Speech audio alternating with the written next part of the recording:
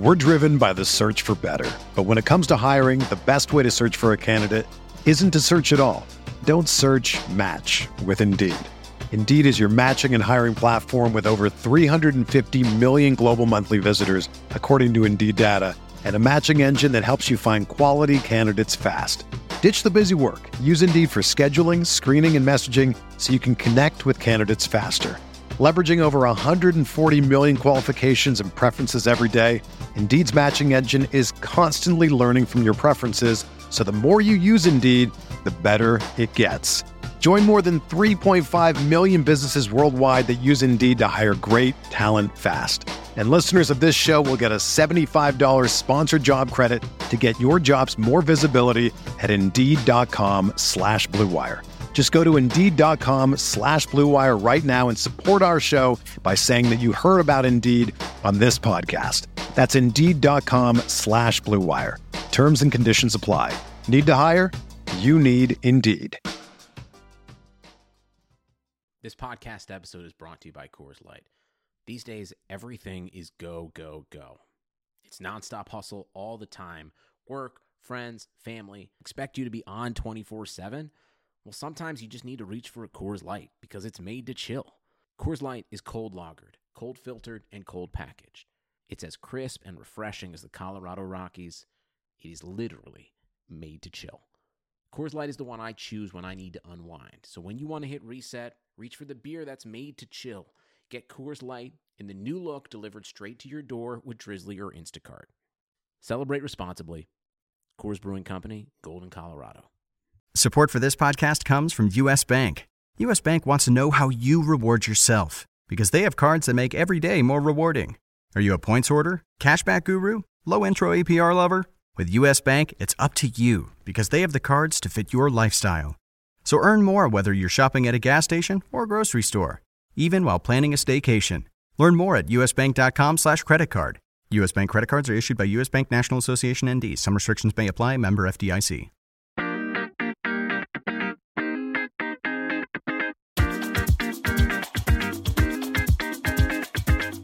This is the RotoWire Fantasy Football Podcast. Here's your host, John Helpin.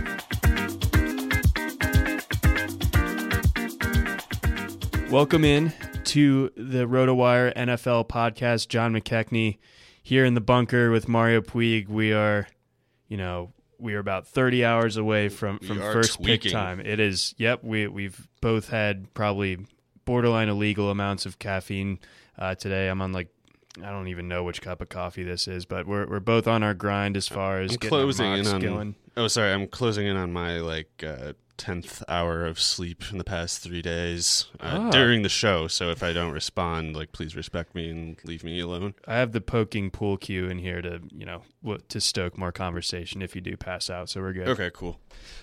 So yeah, that whole thing where the draft is tomorrow. Do you want to talk about it? No, but I guess we have to. And I will say right now, I have a 3-round mock that I'm going to post in the morning tomorrow, but right now I can spoil it and say I fully believe the first 3 picks are going to be Sam Darnold and then in some order Baker Mayfield and Josh Rosen in the first 3 picks. Okay. I think if there's a big surprise in the first 2 picks, it would be Baker Mayfield to the Giants. There just hasn't really been anyone on that scent. Yeah, there's been no one connecting those two, really. And it would make a lot of sense because it's if you want to have the big face of the franchise in New York City, it's Baker Mayfield's the perfect temperament for that because a bunch of people barking at him on the street or New York media tough guys or something. He'll just talk trash, keep pace with them as far as that goes. Randy Johnson a few years back when he was on the Yankees and he was getting barked at by a reporter down the street. He comes right back at him.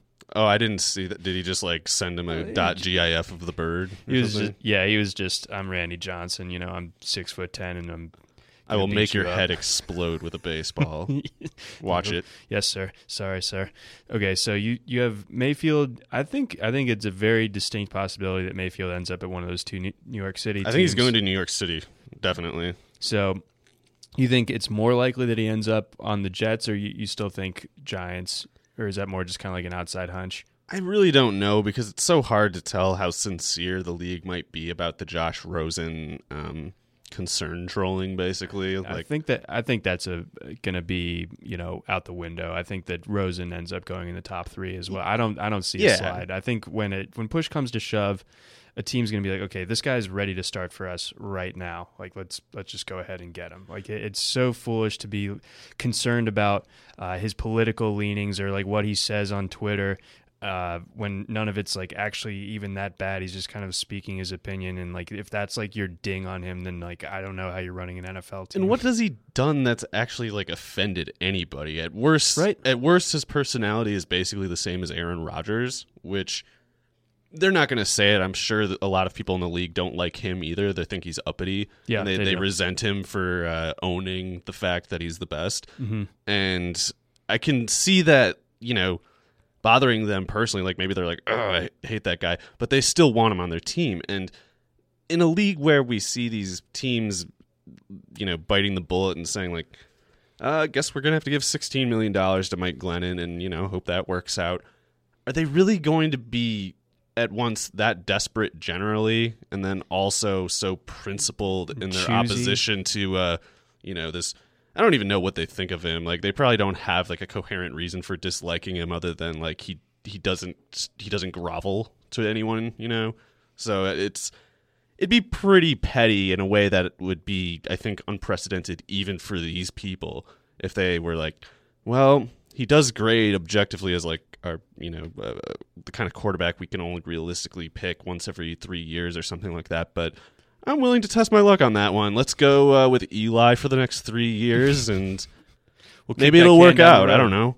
Maybe we can find someone who sucks 3 years from now, but at least has a good soldier attitude, and we can keep losing, and it'll all work great. And like, what's crazy to me also is that like Rosen also like had pretty much like a pro style system, unlike most of these other guys coming. So like the standard bottom line thing that people will like to complain about is like, oh, that transition.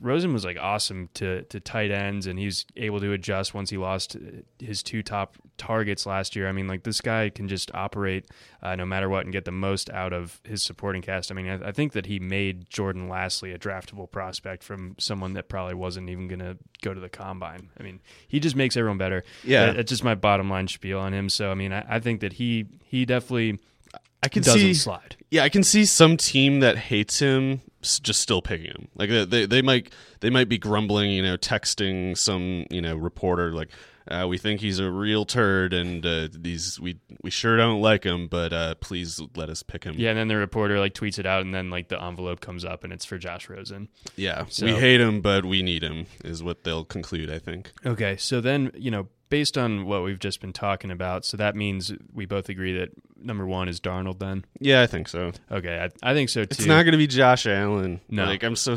I mean, everyone knows... everyone's sick of it, I guess, one way or the other, but, man, it is amazing how much bang for their buck the Josh Allen interests got for their... for, like, the media being so obsequious toward him. Like, it's weird because it's like... I remember... like a month ago, maybe even just a few weeks ago, even Josh Allen's fans were like, maybe we pick him in the late first round, Late first round. Is that okay? There wasn't anyone who would, whine at you on Twitter for saying Josh Allen shouldn't be the first pick. Now there are those people. There are people who name search for Josh Allen to be like, you don't know anything. If you ever played football, he's got great arm. He's going to be great as the first overall selection. It's like, where did you people come from? Who taught you these stupid talking points?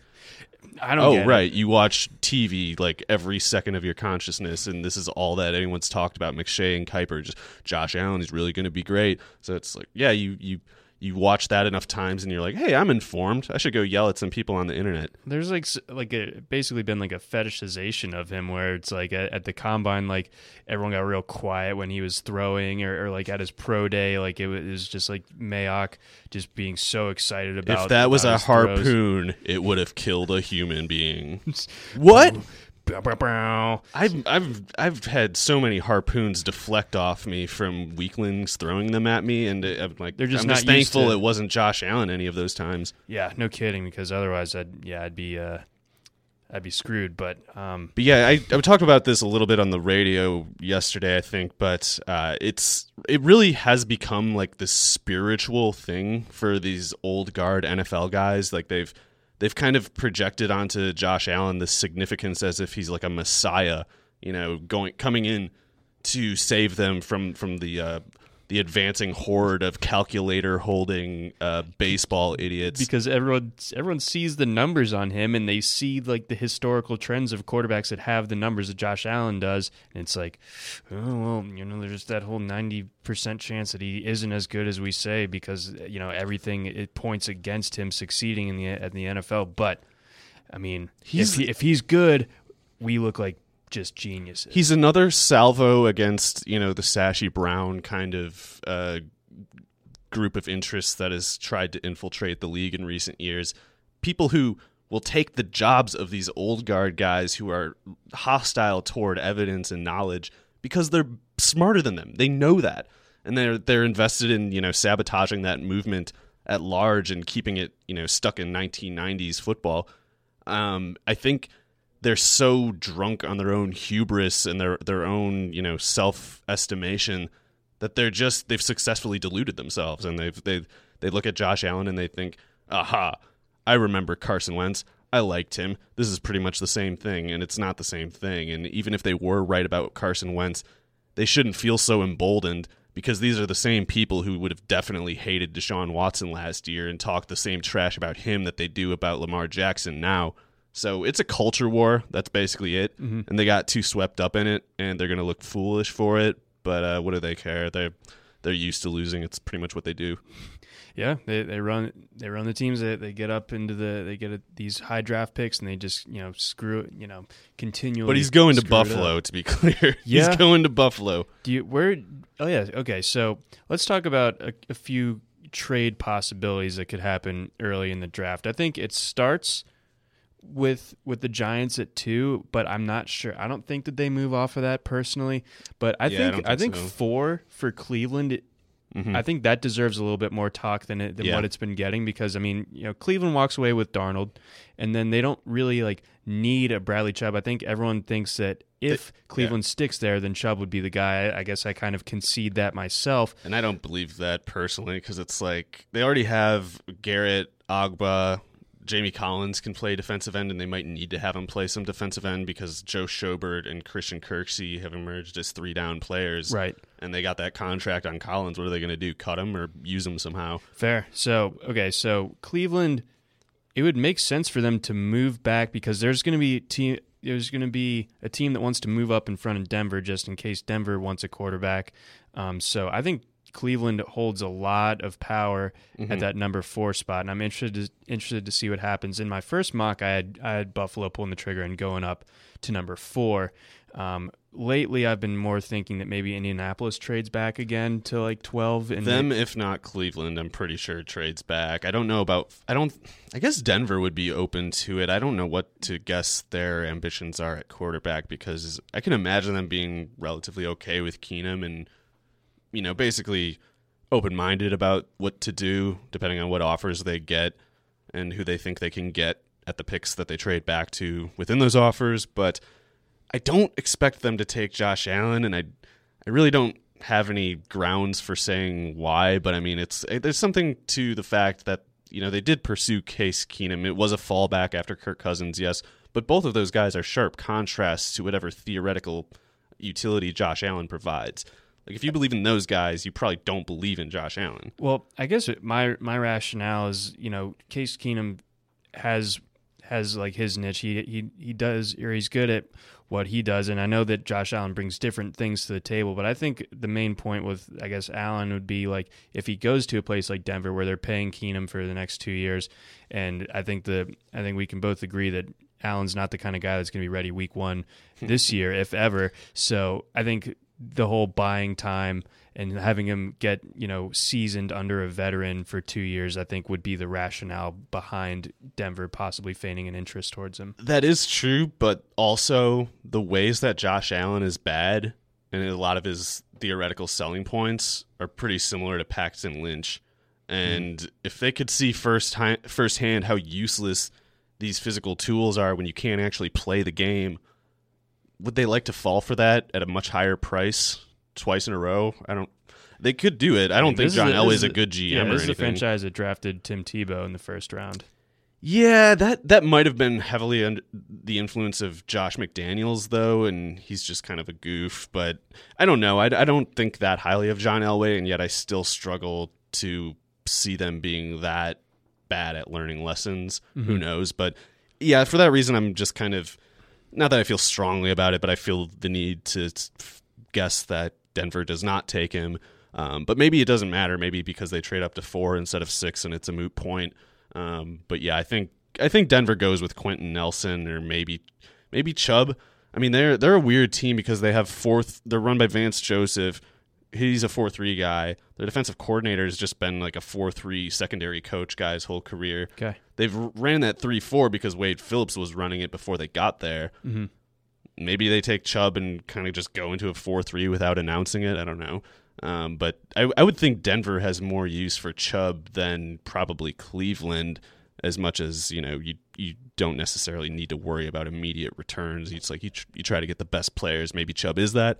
I'm kind of agnostic on that. I think Derwin James should go ahead of him. I do too. So I still think Derwin James is being overlooked by the general media. Like, it's kind of, they're talking about him like a 10 to 15 pick. I saw him fall to 16 in a pretty major mock draft earlier this week. I was pretty surprised. Not unless he has bodies on him. Like, if he hadn't killed anybody, then he's not. If he didn't kill anybody, he's not falling to 16. Well, then the counter would be that 16 is Baltimore.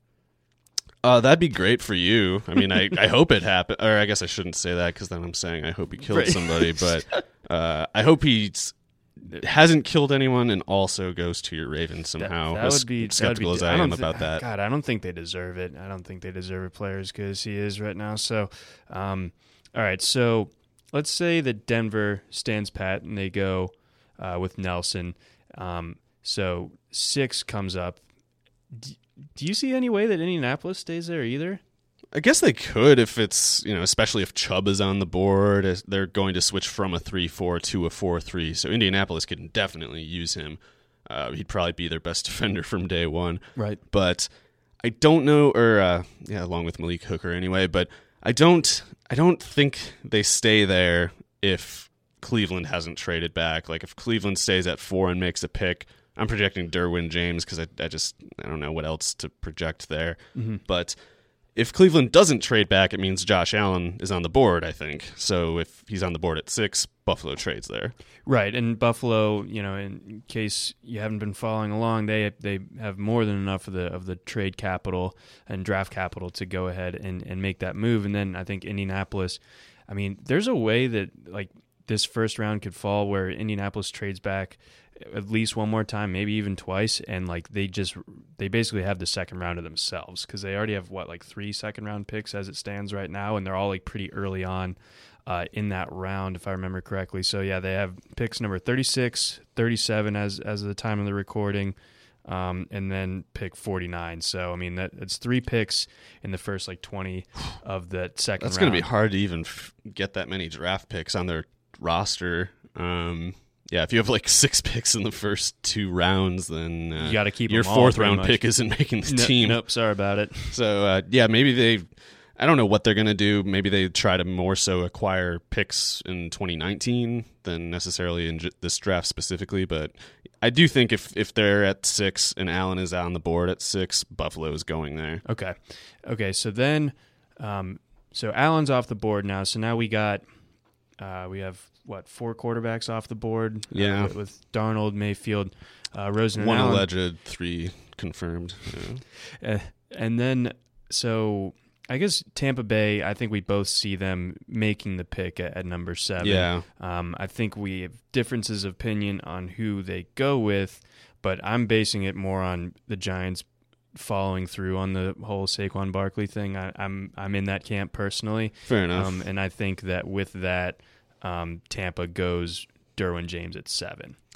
Yeah, I don't think Derwin gets past 7. That's one thing that, well, I guess in this scenario I leave open the possibility because I have Chubb also on the board. But if Chubb is on the board at 7, it's because Derwin went at 4, and if Derwin doesn't go at 4, probably because Chubb went there. Right. But I do think that 4 to 7 range is where Derwin goes. For Tampa Bay, it'd be a huge hit. They're looking pretty good for their spot, I think, because everybody who's plausibly there, at least one player who will definitely be there, will almost certainly be a big need for them. Yes. Like if Chubb and Derwin are somehow both gone, that's because they get Saquon Barkley, and if Barkley's gone, then one of Derwin or Chubb is probably going to fall to them, and they need all those guys. They really do. I know that Mike Clay cooks up his unit by unit rankings for each team, and Tampa Bay dead last as far as its running back situation. Not that you needed to know that. You're well aware. But if they had Jeremy McNichols, they'd be all the way up at 20 or something. But they had to go and stay with the fullbacks. They went full on Peyton Barber. Interesting. Yeah. Okay, so Tampa Bay, let's say that they end up with one of those 3 guys, Chubb, Derwin James, or Saquon Barkley. So pick number 8 comes into the fold, and you think that Chicago might move off of this, and I think that's actually an interesting idea. I'd like to hear your thoughts on that.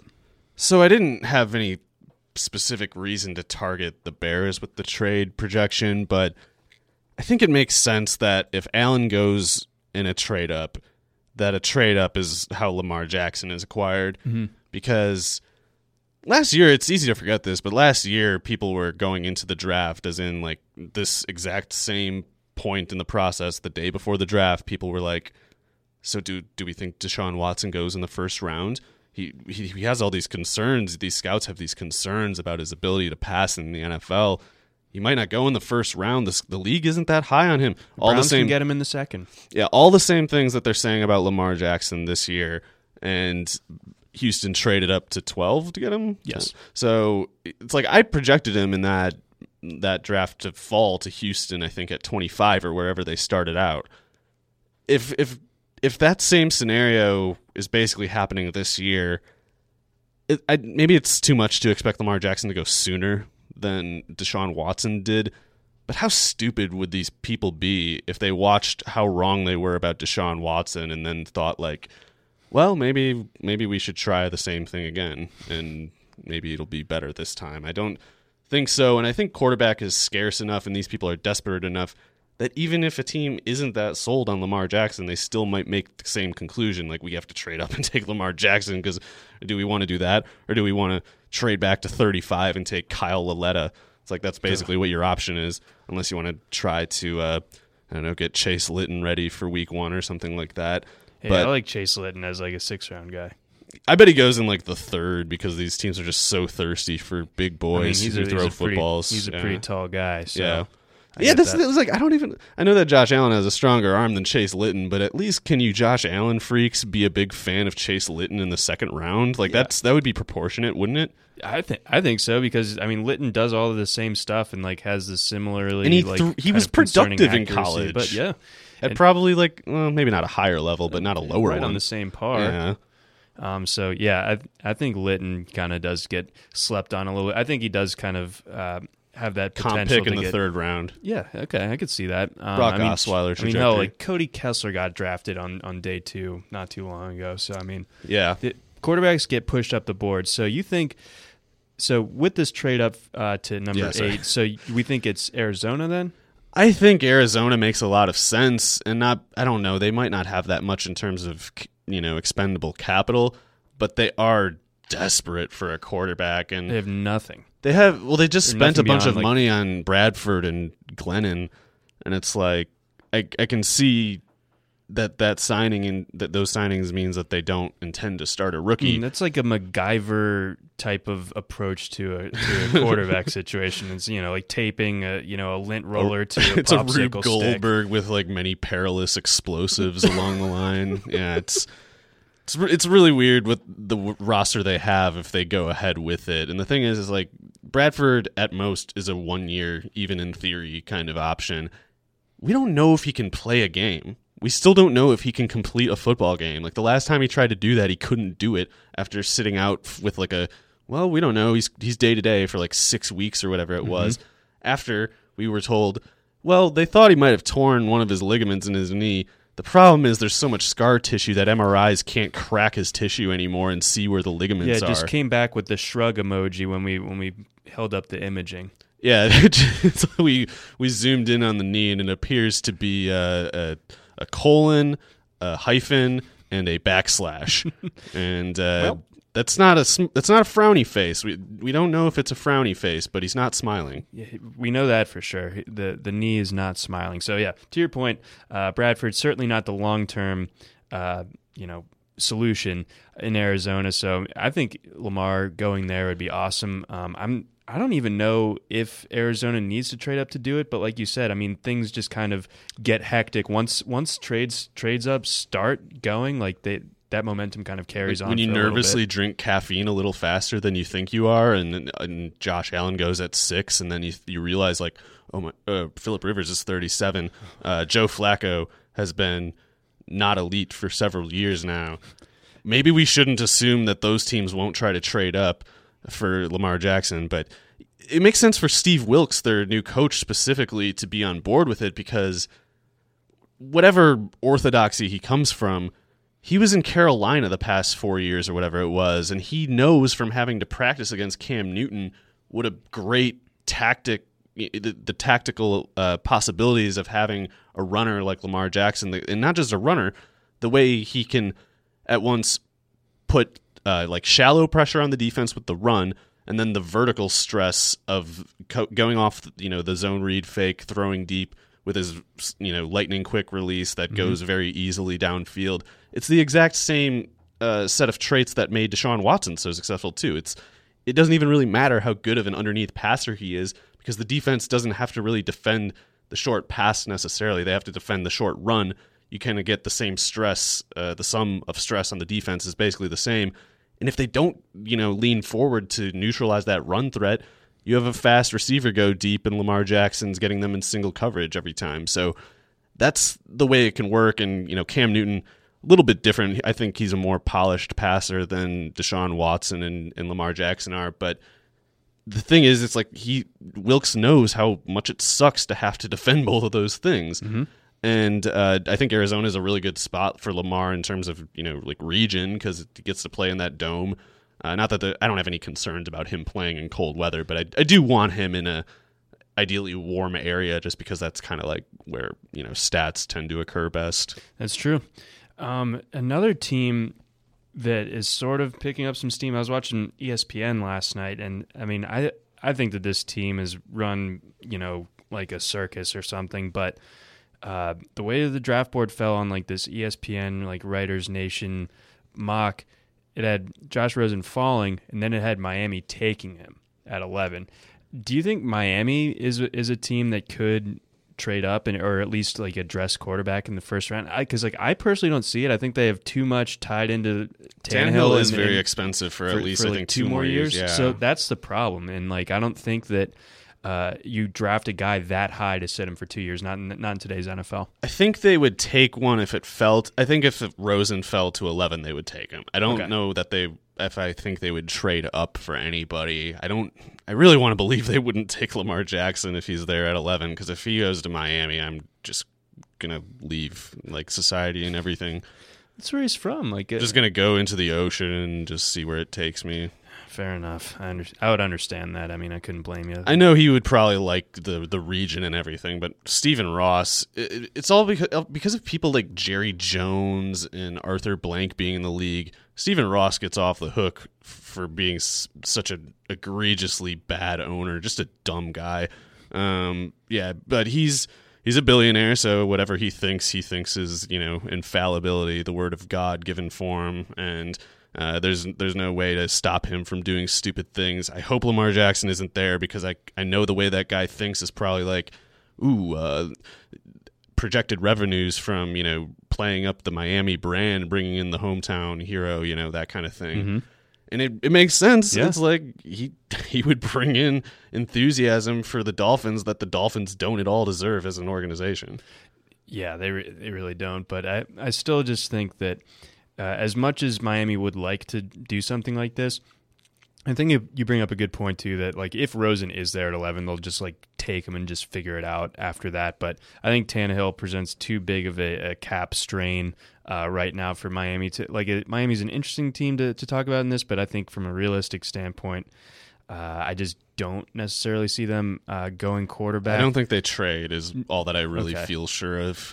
I think that's a pretty good way of putting it. Support for this podcast comes from Wild Turkey Kentucky Straight Bourbon Whiskey. Let's tune in to their one-on-one with Jamal, a real bartender from Old Fourth Ward in Atlanta. I really get into the backstory of whatever I'm pouring, out of respect. There are literally years of experience behind these bottles. Wild Turkey, same recipe since 1942. If you want a true classic, this is what you want to order. Wild Turkey. Wild Turkey Distilling Company, Lawrenceburg, Kentucky. Copyright 2020, Campari American, New York, New York. Never compromise, drink responsibly. Let's talk about some more running backs because the way that this first round sets up, I mean, beyond Barkley, I don't think there are any sure things to go in the first round. And not that they don't deserve to. I think you and I both agree that, between Darius Geis, Sony Michel, Nick Chubb, Ronald Jones, and Royce Freeman, and even Rashad Penny, like those are all guys deserving of first 2-round consideration, and a couple of those guys deserving of top 30 consideration. But it's just the way the team needs are setting up, especially in the 20s, where like taking a running back would kind of make some sense. It just doesn't really work for me. I think that the Lions at 20 are about where I see the next running back after Barkley going. Yeah, I don't know what I expect to happen as far as the second running back, because it wouldn't surprise me if there was only one running back that went in the first round, especially if there's any legs to this. I mean, it's nonsense to me, but there's stuff about Darius Geis where they're saying, he's an odd character, perhaps a bad one, because wears strange clothes sometimes, and Alvin Kamara is out there like doing crazy stuff all the time with and they didn't like him, really super famous people, but they didn't like him. When you're good, you're good. Yeah, the league got away with that one way too easily. There's it's like we go into this draft, and in my opinion, like at least the media are overly conflating Michel to Kamara, and I can imagine Sony Michel being basically like a good pass catching running back threat who is otherwise explosive, but however he's not Kamara. Like they're different aesthetically. There's just not much similarity there, and it's like instead of just coming out and admitting like, yeah, we knew he was that good, we just pushed him to the third round because he has like gold teeth or whatever, they're instead just kind of like absolving themselves of that ridiculous error, and it was just culture war crap. They also love to, I mean, not to get like off on like this crazy Alvin Kamara tangent, but like they also just like pointing the finger at Butch Jones instead and just being like, well, he was a backup at Tennessee, so we thought he was going to be a backup. These guys are wrong a lot and don't claim those errors very often. I mean, you saw the Greg Gabriel tweet where I've never been wrong on a quarterback eval. It's like, never missed. It was like not once. Eric Galko was just like, what about some quarterbacks what quarterbacks have you been wrong on? And just responds, quote, none. Yeah. Period. That was the best. And then that guy is the league. That is the NFL. Is that guy? This been around fogey, for 30-some years, crotchety guy who's just mad at all the computers he sees and all these baggy pants. Like, that's who the NFL is, and they can't help it sometimes. Like, they look at Kamara and they're like, wow, he's good, but that nose ring, like, why is it in one nostril? I don't want to. Do I want a hip hop running back? Like, that's the thing that they think sometimes, and sometimes they can resist it. Sometimes they're like, I hate this guy, I'm going to pick him anyway. I'm going to pick Percy Harvin, even though I don't like him. Even though I don't like Adam Jones, I'm going to pick him. Which, that was the one time it would have been good to use that culture war impulse. Maybe avoided picking the guy who gets every place shot up, but it's usually not applied that way. It's usually like arbitrarily, just like to someone like Geis or Kamara, they look at him and they see like he doesn't grovel for their approval, he doesn't apologize for being into whatever he is, and they go like, I don't know if I can trust this one. And it's like, all right, well, don't take the good player then. But it has been really weird, like seeing this precipitous like downturn in Darius Geis's stock over like off the field issues that aren't really like that big of a deal. It's just a different, just like it's anecdotal. It's not really anything serious. Like I don't see where Darius Geis has done anything like actually wrong. No, he hasn't, and it's just the Geis thing is like another side of the whatever 8-sided die of culture war grievances that these NFL people have. It's like Josh Rosen gets this side here, and you flip it over here, and he's a mouthy guy. Yeah, there's the Buddhist side. We don't like those. There's the free thinker, the ones who ask questions. This side. There's this side for ones who wear colorful clothes and don't sound like they're like they robots.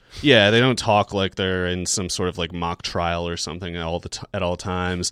So it's just there is that culture war. Sometimes they can resist it. Sometimes they really do let it get to them. I think that was part of it a little bit too with Dalvin Cook. But they dropped him because he had like there was the saboteur in that case, and that might be the same thing with Geis. Because they hated the idea of like Dalvin Cook's old friends from like Florida State or from growing up in Miami, and I think that like a similar sort of baseless attachment over like who Darius Geis's friends are that's getting applied here, and it doesn't make any sense either. Yeah, it's weird, and I still feel like he's got a good shot at going to Carolina. I guess I'd be surprised at Detroit. I kind of expect Matt Patricia to take a defender with that pick because there's a few good defensive linemen that they might be interested in. I've seen some Taven Bryan linkage. That would make a lot of sense because I don't even have an opinion on him, really. I don't think he's as good as Daron Payne, personally. Well, it's like they're kind of different, and it seems like even Bryan's proponents would concede that he has huge bust potential. It's like no one even really means to argue that he's actually good right now. They're just saying like, well, with these tools and his versatility, there's a way that this could turn out quite well, and they're right. But it does seem like Payne, at least people would be like, yeah, I don't worry about him getting cut in 2 years. It's like maybe he won't be a 8 to 10 sack kind of guy, but I don't worry about whether it'll be on the roster. Yeah, that's a fair way of putting it. So you think so Detroit. So that's. We'll say for now, mark that off as a place where a running back's probably not going.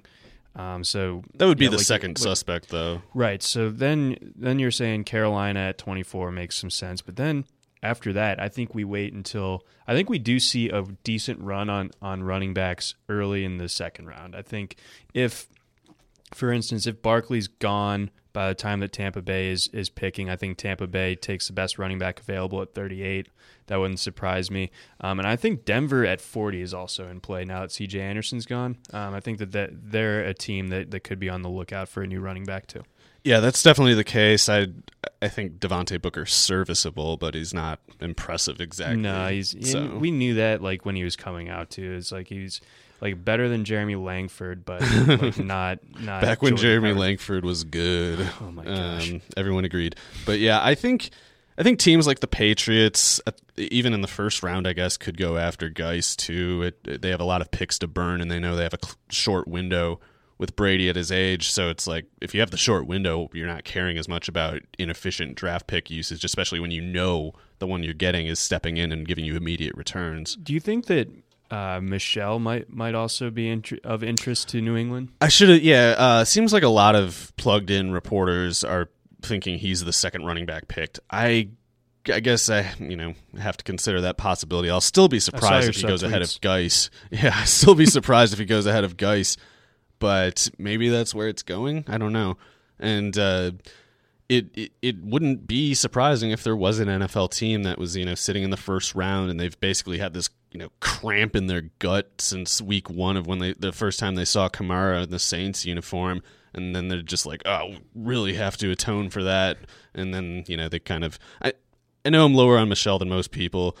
I just don't think there's much basis for him going in like the top 20 of a draft. And yet it seems like he's kind of trending toward that possibility somehow. Well, I think less among the top 20. I'm not that crazy about. Yeah, sorry, I didn't mean to speak for you. It's like, but that is what other people are saying. Right. That would honestly surprise me, but I think you bring up a really good point with New England, maybe like being a little bit more free swinging with what they have, especially with having the 2 first-round picks. So maybe at 31, Michel would be, and then they may also read the temperature of the room and see that, round 2 comes along.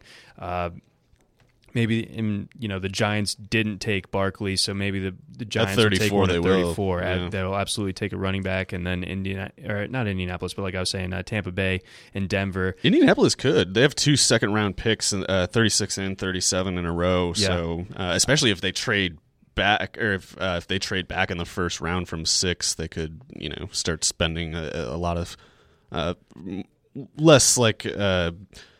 They have big needs in the offensive line, bunch of spots in the defense, but it's like if they have enough picks to rationalize taking a running back because they managed to hit their other targets, then I think they might do it. Yeah, I could see that, and I'm not necessarily of the belief that Marlon Mack is like the permanent fixture there beyond like a third down or change of pace guy. So yeah, like we were saying earlier, like there is a potential here with the way the board could fall. Where Indianapolis just has a ton of second-round picks, and they already have 3 as it stands. This is pre-draft night, so it could stand to be even more. And then with that, I think that they would also be a candidate to take a running back. Let's shift gears to receiver before we wrap things up. All right, so who's the first one off the board and where, and then how many end up going in the first round? If Calvin Ridley's on the board at 19, he's going to Dallas. Yes. I just I'm don't lockstep with you there. Yeah, I don't think there's much. Like, it is so Jerry Jones to do this, and I don't even think it's like a bad pick or anything. It's just the specific circumstances they're looking at. It's this absurd thing that Jerry Jones recreates over and over and over, where he goes into a draft just cornered into needing to take a certain position because he just blew up that position from spending too much money on a Dan Bailey or whatever. I'm sure there's other burnout signings that they've had lately that I'm forgetting, but they go into this draft, cap strapped. Allen Hurns is their number 1 receiver. It's like, do they really want to go into the second round with that still being the case? I don't think so. No. And Ridley's an okay pick at 19. I don't think he's like a big value or anything. I don't think he's going to change the game, but he'll be their second best receiver at worst if they take him at 19. Yeah, I like the things that he can do, and I do think that for as much as this is kind of been bandied about, I still think at the end of the day he's the first receiver off the board. I'd be surprised if DJ Moore or Courtland Sutton ended up going ahead of him, and then I also still think that as it stands, I'd be surprised if Dallas isn't the first team to take a receiver. I don't think any of those other guys are going ahead. I will say, if the Colts trade back and they get Buffalo's 22nd pick, I can imagine them at 12 taking somebody, probably Courtland Sutton, but I think more likely he would go at 22 in that scenario after Ridley. If Indianapolis had both those picks? If they trade back with Buffalo. Okay. That makes sense. Do you think Buffalo addresses that, or like you think that's one? I think they'd like to, but they got to get that golden boy, and it's going to come at the cost of other positions. So what if they got like James Washington in the second round or something? Yeah, I don't know if they'll have their second round pick they trade up, but if they do, I don't even know if it's going to be James Watt. I think DJ Moore is, along with Calvin Ridley and Sutton, the first 3 receivers picked, and I just don't know where they're going to go because it's like, I don't even have one of them ranked ahead of the other. It's just they do different positions, basically. Right. Basically, of that top 3 cluster, I'd say Ridley to Dallas feels pretty good. I'm not sure where the second one goes. Yeah, I have no idea either. I've seen some interesting mocks where like New Orleans goes after one of those guys, but I'm not totally sure about that. They signed Meredith. I feel good about Jacksonville taking one, but I guess they're actually deep there. But they don't throw that much, and they have. I know Moncrief is a short-term deal, but it's like they have him. Lee's getting paid a decent amount. They played Westbrook and Cole quite a bit last year. I don't know. I mean, they could take one just because they don't really have needs as a team. But yeah, if I'm Jacksonville in 29 and Mason Rudolph's still on the board, I'm just taking him. Yeah. Even if I'm going to trade him 5 minutes later, it's just somebody is going to go into that range of the first round thinking like, all right, we got to get Mason Rudolph, and I bet it's like 3 teams, and if you just grab him, they're gonna get so desperate. And if no one does trade for him, good chance he's just starting for you next year, not this year, but the year after. But yeah, that it figure it's either quarterback, safety, or maybe receiver for Jacksonville. Okay, I definitely see your point of view there, and then I guess after that, who are the next 2 receivers to come off the board, and like where do you think they might go? Well, I think Moore goes along with the other 2 in the top 3, and I don't have any idea. I mean, I could see Atlanta taking a receiver. Like I know Sanu is there, but he's just kind of like okay, and he's probably like Matt Ryan's backup quarterback or something. I had in my first mock, I don't know if it'll end up this way again, but I don't think that Torrey Smith is necessarily a permanent fixture in the Carolina offense, so I could see Carolina going receiver. That would be too. the smart thing, I think, but Marty Herney, he's the same GM who was running it when they took Jonathan Stewart, within 2 years of taking DeAngelo Williams in the first round, and that same offseason, I think, gave Mike Tolbert like a $5 million a year contract to basically play running back too. He was also the guy who kept taking weak side linebacker. He took Shaq Thompson 4 years in the first round before he still hasn't replaced Thomas Davis, but I guess it's going to happen this year just because of the suspension. So he hates Cam Newton apparently. I don't know what else we're supposed to conclude, but if he doesn't hate him anymore, maybe he does consider a receiver there. I think that would be awesome. And again, for as good as Torrey Smith was in the playoffs, I think that garnered him Yeah, he's not good. There's so much inconsistency. I don't even know why he's so bad, but man, he was awesome at Maryland and even his rookie year at Baltimore. Yeah, no, he had some good years in there, but the something's hands off always now. An issue. So yeah, other than that, receivers, I'm trying to go into the second round of this mock here. Not necessarily expecting a lot of receivers in the second round, but after those top 3, it's probably DJ Chark, Christian Kirk in some order, along with I guess we could see Darius Fountain going in the late second, early third, something like that. But yeah, how about Equanimeous St. Brown?